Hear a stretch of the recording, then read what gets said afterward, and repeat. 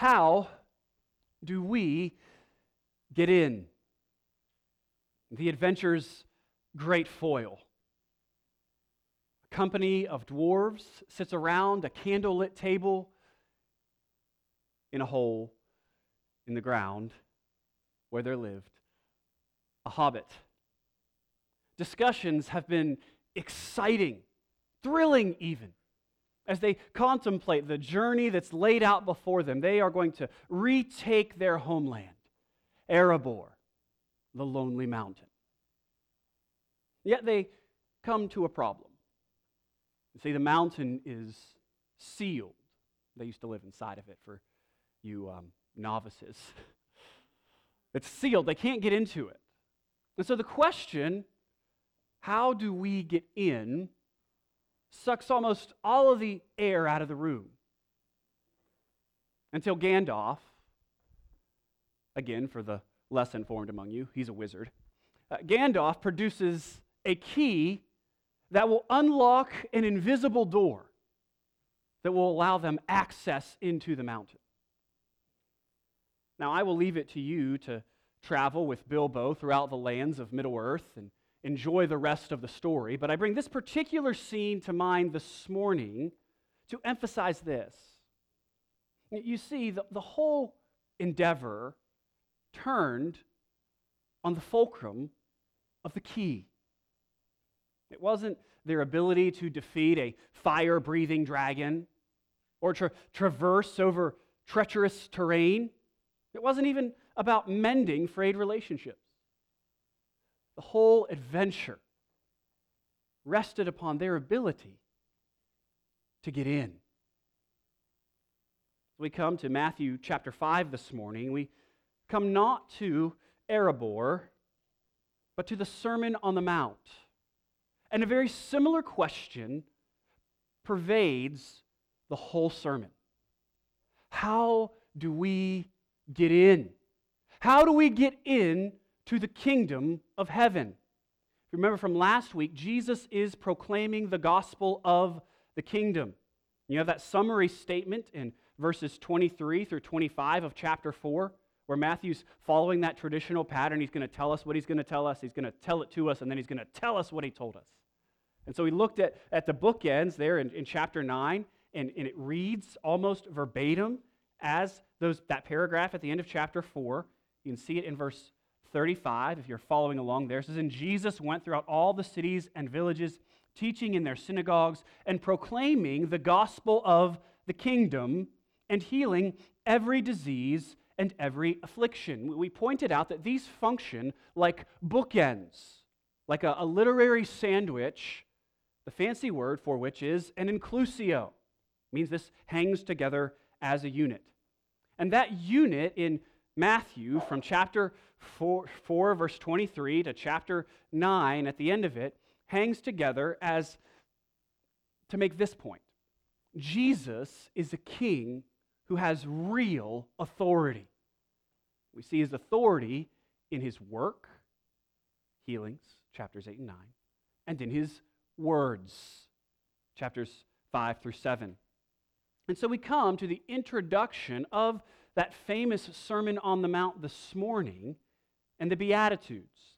But I don't want to just jump there right away because I think we can get it twisted and make really big interpretive errors if we just jump right in and hermetically seal the Beatitudes off from the rest of Matthew's gospel. What we need to recognize is that these are connected to the sermon as a whole. And so two things I want you to try and remember. The Sermon on the Mount in general is aimed at driving us to Jesus. The teachings of Jesus here enable us to recognize that we do not have the spiritual resources within ourselves to put any of the sermon's precepts into practice. We cannot fulfill God's standards ourselves. Rather, we must come to the King and rely on his power. That's the first thing. And the second thing I want you to recognize is that these Beatitudes in particular describe characteristics of kingdom citizens. And so you're going to see these two things play together, right? So the first is we can't get into the kingdom on our own. That's pretty plain. You look at the Beatitudes, you're told you're salt and light, and then right there in verses 17 through 20, verse 20 specifically, Jesus says to all those who are listening, unless your righteousness exceeds that of the scribes and Pharisees, you will never enter the kingdom of heaven. Remember, the Pharisees are perceived by everyone at this point in history as good guys. They are the Michael Jordan of righteousness. And so it would be as if someone were saying to you, unless you're better than Jordan at basketball, you're not getting in. If that's not going to do it for you, you can look down, and Jesus eventually just lays it all on the line. In verse 48, he says, you therefore must be perfect as your heavenly Father is perfect. The sermon calls us to a level of righteousness to which we could never rise on our own. And it gives us that question in our mind, how then do we enter the kingdom of heaven? And again, it drives us to Jesus by trusting in the King. And then secondarily, as we have said, it sets before us standards towards which we are to strive. And so the Beatitudes themselves here in the first 10 verses, but 11 and 12 are so joined to 10. We're going to treat them all together. There are 8 Beatitudes, and these give us sort of a portrait of what a citizen of God's kingdom should look like. Well, the shape of a Christian, if you will. And one more thing we have to point out before we can actually get into walking through these this morning is this. Remember, big literary sandwich, big inclusio, 4:23 to 9:35. Well, there's another one right here in the Beatitudes, so we understand that they hang together.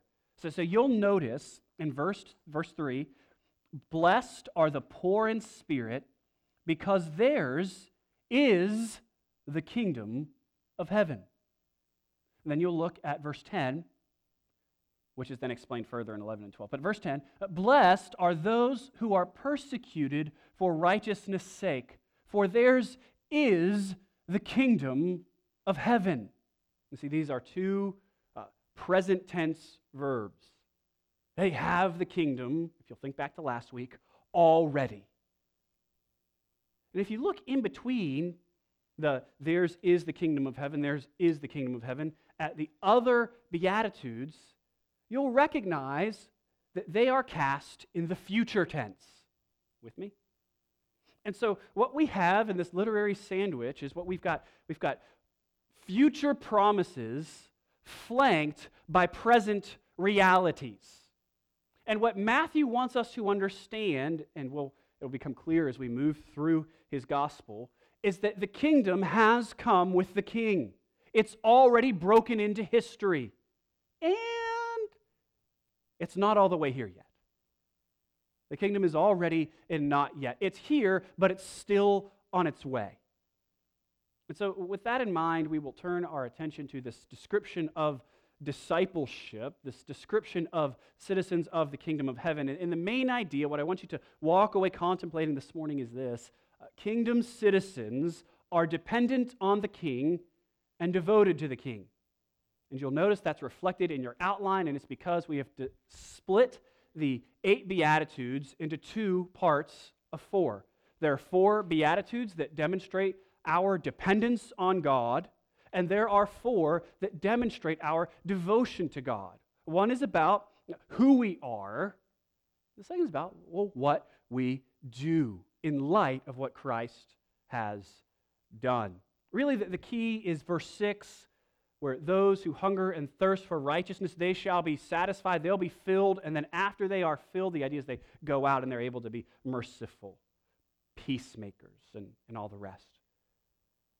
We don't want to get too far ahead of ourselves, though. So I'm going to exhort you this morning to live as citizens of the kingdom now and look forward to the consummation of the kingdom then. All right, let's pray. Father, we thank you so much for your word, for how it challenges us and shapes us, encourages us, how it is water to us in a dry land, how it is food to us in places of spiritual famine. We thank you that by your word you have revealed yourself to us. We thank you that your people are made by your word as your world was made by your word. Your word has power, and we pray that we would be changed by that power this morning as it is proclaimed. We ask that you would give us clean hands and pure hearts. We pray that you would help us to hear from you by your Holy Spirit. And we ask it all in Jesus' name, amen. Matthew chapter 5, verse 1. Jesus set up shop not in NYC, but in Galilee, right? Not in Jerusalem, but in Nelly's Ford. He's gone about teaching and proclaiming the gospel of the kingdom. And here is the content of that teaching. Seeing the crowds, verse 1, he went up on the mountain. And right away, Matthew's picking up on those Mosaic themes. This is the last time I'm going to bring this to your attention, right? Jesus' life was threatened as a baby. He comes out of Egypt. He's tempted 40 days and 40 nights in the wilderness after passing through water. And now he's on a mountain, more of a hillside, but on a mountain giving God's word to God's people. He is being presented by Matthew as a new sort of Moses. Matthew has spent the first 4 chapters establishing that Jesus has the credentials of a king, and now he's showing us that Jesus has the power of a king. He teaches with the authority of the king, the authority of God. He's on the mountain, and when he sat down, his disciples came to him. That might sound strange to you because you all are sitting and I am standing. This was normal in the first century. The teacher usually sat. Everybody else usually stood, typically because the teacher was a little on up there in years. So if you want to be more biblical, I don't know if that's the right word, but more like the first century, somebody can get me a chair and you all can stand. Otherwise, we'll just proceed. Matthew sits down, he opens his mouth, and he begins teaching. And he says, verse 3, "Blessed are the poor in spirit." What does this mean? I think sometimes we can get hung up on this word, blessed. It could also be translated happy, but the way we conceive of happiness is sort of fleeting, I think evacuates it of some of the meaning that is intended to be there. Kevin DeYoung suggested we translate it as congratulations. Congratulations are in order. So it's like, congratulations to the poor in spirit, for theirs is the kingdom of heaven. The idea that's wrapped up in these is, here is what you have, here's what you're given, and here's what you need to do. Congratulations. Blessed are the poor in spirit. But what does that mean, to be poor in spirit? I mean, it doesn't even sound good. I mean, I think the first century audience probably would have expected, blessed are the prosperous, for theirs is the kingdom of God. They know they're blessed by God because they're prosperous. Theirs is the kingdom. I think maybe in our culture, we might better like to hear Jesus say something along the lines of, blessed are those who believe in themselves. Theirs is the kingdom. They'll take hold of what they want. I mean, that lands a little better on our ears than blessed are the poor in spirit. It's interesting. I have taken up cycling, and it's really not cycling, it's more spinning, but it's too humiliating to say that. But it's basically a digital spin class, and the instructors always, during the course of a bike ride, will always say some silly things, I think, that really capture the spirit of our age. I wrote some of them down. Here you go. You just have to believe in yourself. Feel powerful. Feel good. Look good. Do better. Inhale confidence. Exhale doubt. Step into your own power. I can. I am. I will. I do. We would like, blessed are those who step into their own power, for theirs is the kingdom of heaven. All right.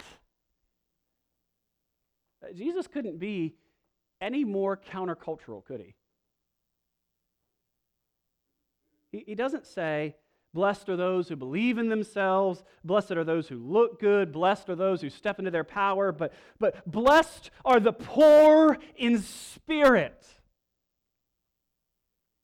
To be poor in spirit is to recognize your spiritual powerlessness. It's to be spiritually bankrupt. One commentator said, it is a humility that leads God's people to depend wholly on Him.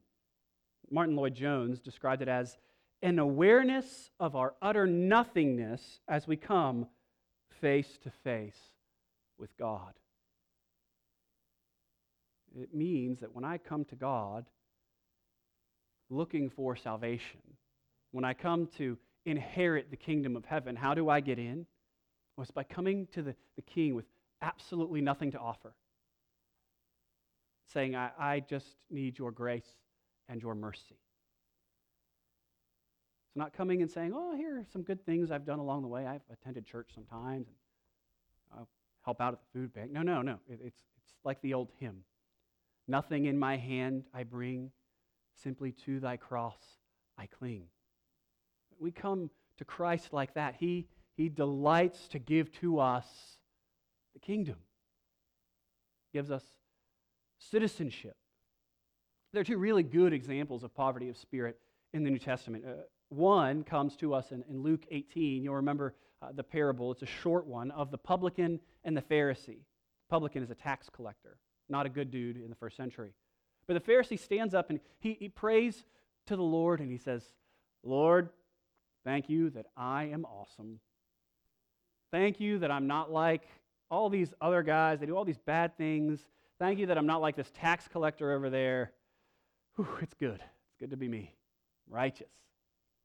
And then you get the prayer of the publican who beats his breast and says, God, have mercy on me, a sinner. And Jesus says, it's the publican who goes away made right with God. That's poverty of spirit. Second example, maybe the most famous parable of Jesus, is that parable of the prodigal sons. Remember, the younger son wishes his father dead by asking for the inheritance early. He's like, I know you haven't died yet, but can I have half of everything you own as if you were already dead? His father, he gives it to him, and he goes off. He takes a weekend in Vegas, squanders all of it.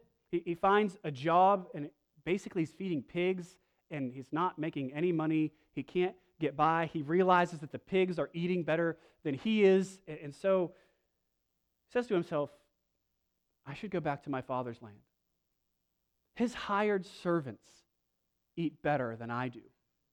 I will go home, I'll confess my sin, I'll ask him not to take me back as a son, but as a slave. So he makes his way home, he comes up across the horizon, the father sees him, he runs to him, and before he can even confess his poverty of spirit and his dependence on the father, his father is planting kisses on his cheek, calling for the family robe to be put on his back. He's slipping a ring on his finger. He's commanding that the fattened calf be slaughtered, putting shoes on his feet because he is ready to celebrate. His son, who was once dead, is now alive. That which is lost is found. Poverty of spirit. When we come to God like this, confessing our sins, we don't have anything. We're not worthy to be called your sons, not worthy to even be slaves. Take us. The Father wraps us in his arms and says, no, you are my son. You are my daughter. King Jesus says, welcome to the kingdom. The older brother also gives us the opposite of poverty of spirit, does he not? Much like the Pharisee and the publican and the Pharisee, he feels entitled to everything that his father has. And so he stays outside, angry at the grace of his Father. He thinks he deserves what his brother has.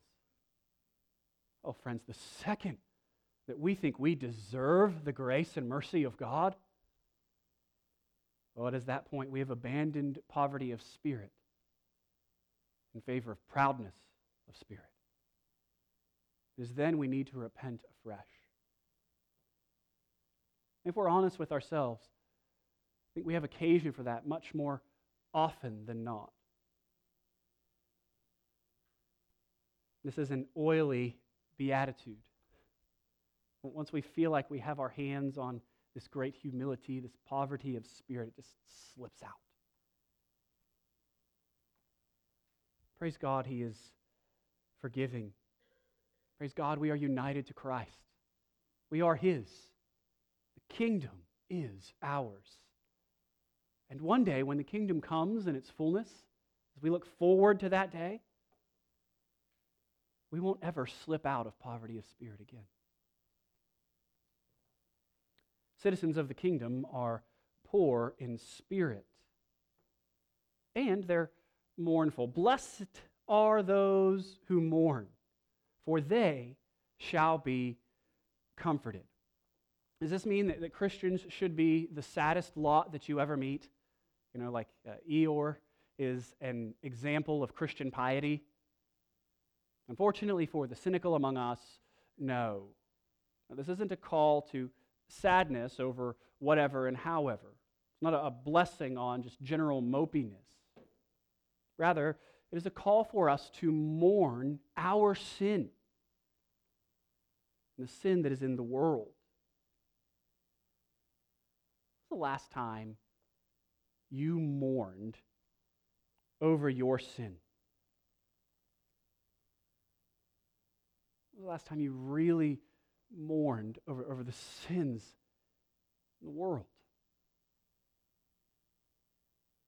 Those who are in Christ, poor in spirit, they recognize they have nothing to bring to God.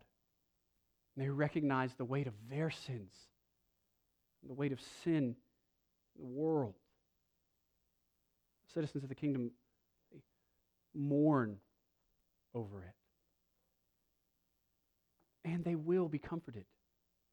Those who mourn their sins, who confess their sins to Christ now, are forgiven now, comforted now, and will be comforted when the kingdom comes in its fullness, finally, once for all. Blessed are those who mourn. Do you think this is an occasion to ask yourself, have I become hardened not only to sin in the world, just gotten used to it, it's normal, but also to sin in myself and to mourn our sins and look to the blessing of comfort both now and when the kingdom comes in its fullness. Citizens of the kingdom are dependent on the grace of God in their poverty of spirit and for His comfort as He forgives their sin. And in light of this, citizens of the kingdom are also meek. Blessed are the meek, for they shall inherit the whole earth. There's an expansion of Psalm 37, where the meek inherit the land. You're saying the meek will inherit the whole earth. That's what's before them in the future. Blessed are the meek. What is meekness? I'm sure you've heard. Meekness is not weakness. It is a gentleness and a patience, a submission to God. Meekness is a getting over yourself and over a desire to be impressive to anyone. Maybe to stick with the Lord of the Rings theme, a hobbit would be an example of someone who's meek. But if we want to be biblical about it, Moses, oddly enough, records about himself that he is the meekest man who ever lived. And that comes to us in Numbers 12, and a really interesting story. Miriam and Aaron are upset that Moses has married a Cushite, and so they begin to question him and rebel against his authority. Moses then pens, Moses was the meekest man who ever lived. And then we have God entering the picture. He summons Moses and Miriam and Aaron before himself, and he's angry. And so he strikes Miriam with leprosy. Moses immediately prays that the Lord would heal Miriam, and he does, but still she'll have to remain outside of the camp for 7 days. Here's what I'm getting at. I think meekness, at its heart, is a refusal to self-justify. It allows God to do the defending. It recognizes, I am a sinner. Right?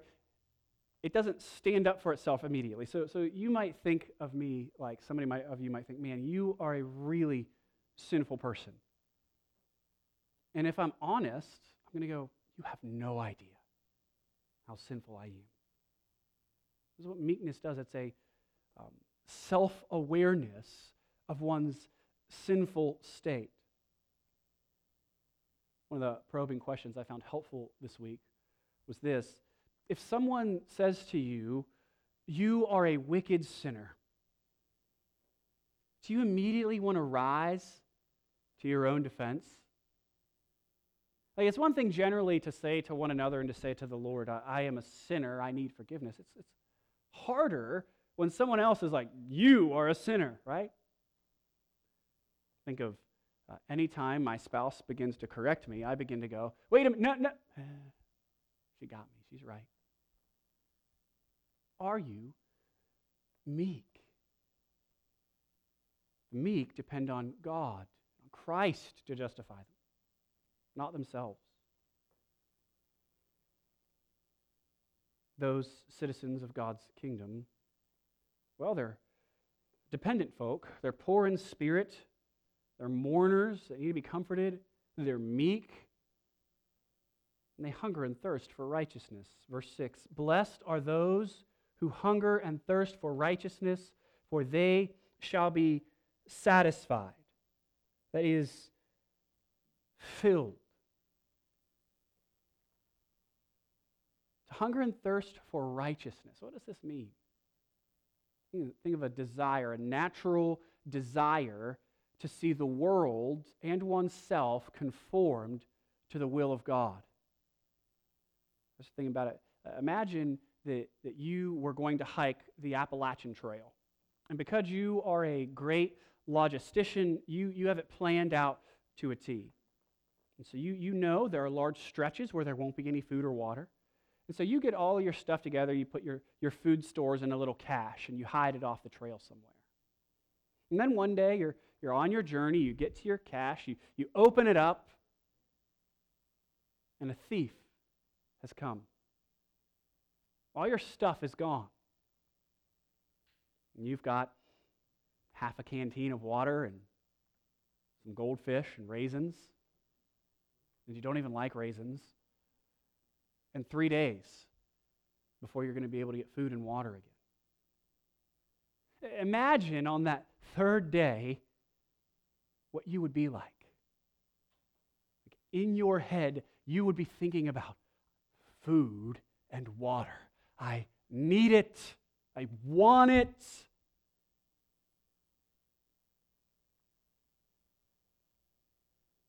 Citizens of the kingdom are to be those who are hungry and thirsty for righteousness, for God's will to be done on earth as it is in heaven. Do you hunger and thirst for righteousness?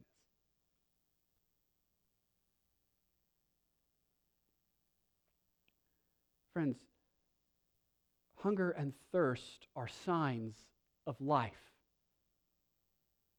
If you think that you are a Christian and you do not hunger and thirst for righteousness, you need to consider whether or not you are stillborn. Where there is no hunger or thirst, there is no life.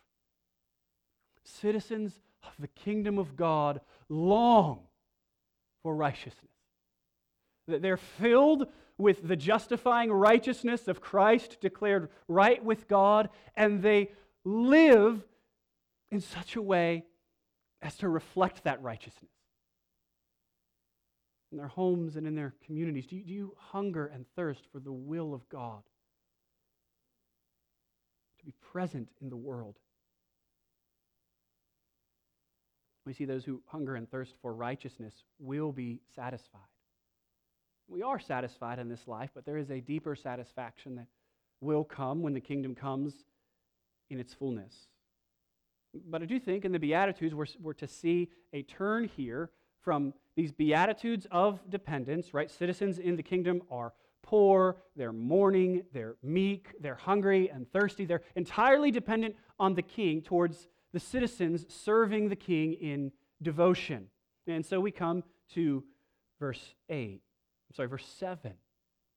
Blessed are the merciful, for they shall receive mercy. We talked about this a little bit this morning. This is not a call to works salvation, right? You only receive the mercy of God if you're merciful with others, right? You don't earn it that way. Rather, we as God's people are merciful to others because we ourselves have received mercy. The one who is forgiven much loves much. And evidence that you are a citizen in the kingdom of God comes in the form of your willingness to be merciful, both in terms of reconciling relationships and in terms of coming to meet the needs of those who are in need. Be merciful, like the Good Samaritan in Luke 10. We're to seek reconciliation with one another, as Jesus explains in Matthew 18. When a brother or sister sins against you, go to them. Be reconciled. Be forgiving. The Christian forgives because he needs forgiven, and he forgives because he knows that he needs forgiveness also. I think we get a great picture in Matthew 18 of the horrific hypocrisy of someone who has received mercy from God not extending it to somebody else. Remember, Jesus has just laid out that whole process of church discipline, and unlike us, most of us go, well, what do we do when people don't repent? That's really hard to remove someone from our fellowship. Peter has a different question. He goes, this looks like it's going to work a good bit. What do we do when people repent? It's like, how many times do I need to forgive them, Jesus? 7? And Jesus says not 7, but 70 times 7. And what Jesus is saying is, you need to forgive them in perpetuity. As many times as they come to you repenting of sin, you need to be willing to extend mercy and forgive. And then he launches into a parable. And he says, the kingdom of heaven has become like this. He tells a story of a king settling accounts with his bondservants. I'm going to call the first guy a bondservant and the second guy slave so we don't confuse them. The bondservant comes to him and he owes an astronomical amount of money. We're talking Jeff Bezos level money. And the king says, you are going to be sold, your family is going to be sold, all of your stuff is going to be sold because you can't pay your debt. And the bondservant falls down before the king and he says, I beg you, I just need more time. And the king pities him and has mercy on him. He forgives the debt entirely. Then the bondservant comes to another slave of the king who owes him not an insignificant amount of money, but not nearly as much as he owed. Can't remember the exact figure, but it's a couple months of wages, I remember correctly. And he says, where's my money? Chokes him, slaps him. And the slave says, he falls down before him, begs him, please, just give me more time so I can pay. And the bondservant who had just received mercy says no. He throws the slave into prison. Word gets to the king, and he is incensed. We read in verse 32 of Matthew 18. Then his master summoned him and said to him, "You wicked servant, I forgave all of your debt because you pleaded with me. Should you not have had mercy on your fellow servant as I had mercy on you?" And in his anger, his master delivered him to the jailers until he should pay all his debt. That word for jailers can also be translated torturers, just so you know. So also my heavenly Father will do to every one of you if you do not forgive your brother from your heart. Those who receive mercy extend mercy because they know they themselves need mercy. Blessed are the merciful, for they shall receive mercy. Are you merciful? Citizens of the kingdom are full of mercy, and they are pure in heart. Verse 8, blessed are the pure in heart, for they shall see God. Of course, we see Christ in a way now, but one day we will see him in his fullness. But what does this mean to be pure in heart? I think it's pretty simple, right? So when something is pure, it's not mixed up with something else. It's pure. Remember, when the Bible speaks of the heart, it speaks of the center of the person, includes our reasoning abilities along with our emotions and our will. And so the idea here is the submission of the whole person to the will of God. There is a wholehearted delight in who God is. Only Christ can give such a heart. And of course, we recognize that we work towards this end in this life. But 1 John 3:3 says, everyone who hopes in him, that's Jesus, purifies himself as he, Jesus, is pure.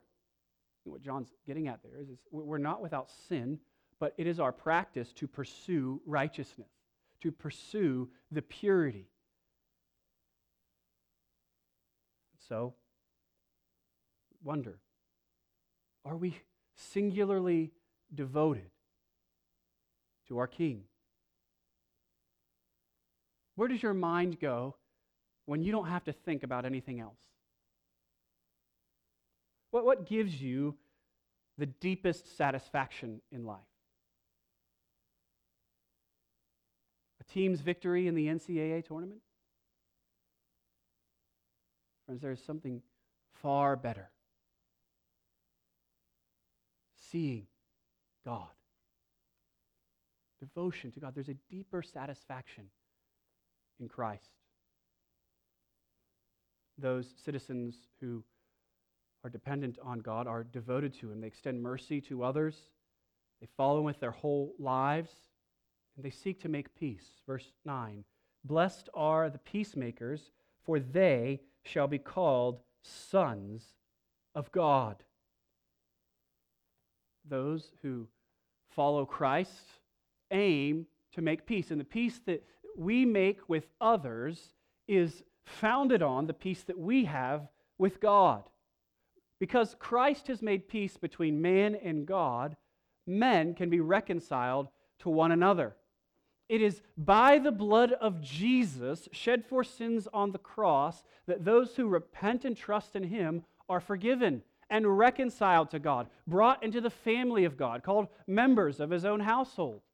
And it's out of that forgiveness and our reconciliation with God that we pursue reconciliation with one another. It is in Christ that even the most bitter of enemies can find friendship. Jew and Gentile are made one new man in Christ. They have access to God through one Spirit. They are one temple being built together. They are fellow citizens, siblings, and stones. So we pursue peacemaking. We try to forgive one another when we repent. We try to make peace out in our communities. I do think primarily how we are called to be peacemakers here is through the proclamation of the gospel.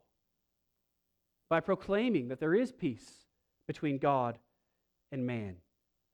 Isaiah 52, verse 7, which Paul will later quote in Romans, says this: "How beautiful on the mountains are the feet of him who brings good news, who publishes peace, who brings good news of happiness, who publishes salvation, who says to Zion, your God reigns." We want to make peace in the world. We take them the good news of Christ crucified, so that the world that is at war with God might enjoy peace with him. Blessed are those who share their faith. I also want to point out here that the peace that we are called to make is not a peace at any and every expense. I think there is an unfortunate pattern in much of the church today to compromise with sin in order to win the approval of the world and to then call it peace. And so, sexual revolution is affirmed. We're at peace. We're just trying to live at peace with everyone. First order doctrines are denied. We just want to be at peace. We want to say that we're all in this together. But friends, God has no interest in a squishy ecumenicalism. God has no interest in his kingdom mixing with the world. He wants his people to have pure hearts. Friends, unity at the expense of truth is fraudulent.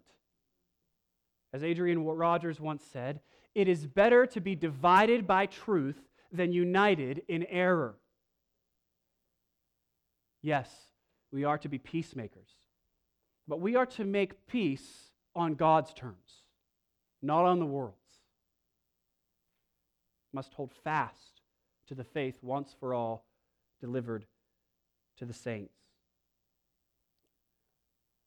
Still, that in mind, I think about making peace in my own life and in my own house, and I wonder how good I am at it. I mean, how good are you at it? I mean, would somebody describe you? I always bring this question to my kids. Are you being a peacemaker or a troublemaker? And oftentimes, the more honest among my children will say, troublemaker. What about you? Think of James chapter 1 and verse 19. Know this, my beloved brothers, let every person be quick to hear, slow to speak, slow to anger, for the anger of man does not produce the righteousness of God. How often am I willing to take up arms in anger before I ever consider making peace? Blessed are the peacemakers. Blessed are those who share their faith, for they shall be called sons of God. Here's that already not yet tension again. That we are in Christ. We've been adopted into the family of God. But we will also one day, on that day, be called sons of God. Our sonship will be experienced in an even fuller sense. But also I want to point out here, sons of God, the phrase here is not ontological, but functional. What I mean by that is that it is a description of what that type of person is. That wasn't helpful. Have you ever heard the phrase, like father, like son? Right? You say somebody, oh, they're like their daddy. Like father, like son. Apple didn't fall far from the tree. This is what Paul is saying here, This is what Matthew is saying here. Saying, when we make peace, we are like our Father. They'll be called sons of God because God is the great peacemaker. Sort of like you describe someone's character when you call them son of a gun or son of whatever. Right? In Jewish thought, son often bears the meaning partaker of the character of. Right? So if somebody calls you a son of a dog, it's not an aspersion on your parents, but on you. They're saying you are acting like a dog. And so likewise, those who make peace act like their heavenly Father. They will be called sons of God. Citizens of the kingdom are devoted to God, devoted to the God upon whom they are dependent. They're merciful, pure in heart, peacemakers. They will be persecuted. Look with me at verse 10. Blessed are those who are persecuted for righteousness' sake, for theirs is the kingdom of heaven. Blessed are you when others revile you and persecute you and utter all kinds of evil against you falsely on my account. Rejoice and be glad, for your reward is great in heaven. For so they persecuted the prophets who were before you. Different kinds of persecution here. It's spelled out for us in verse 11. Lies, hatred, falsehoods. Slander is detailed as persecution. This is what we are more likely to encounter in our country. But around the world, many of our brothers and sisters endure not just this, but also bodily harm. Such would be the case for the disciples.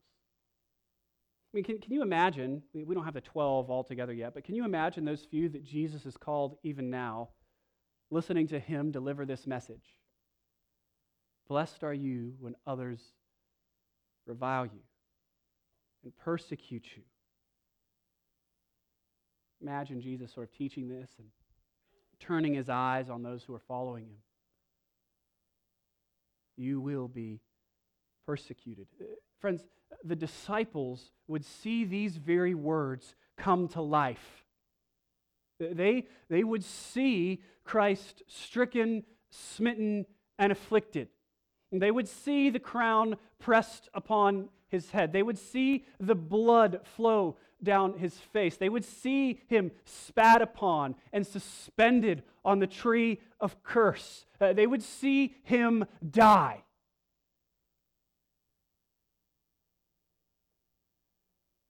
Who then would follow a king who was dead?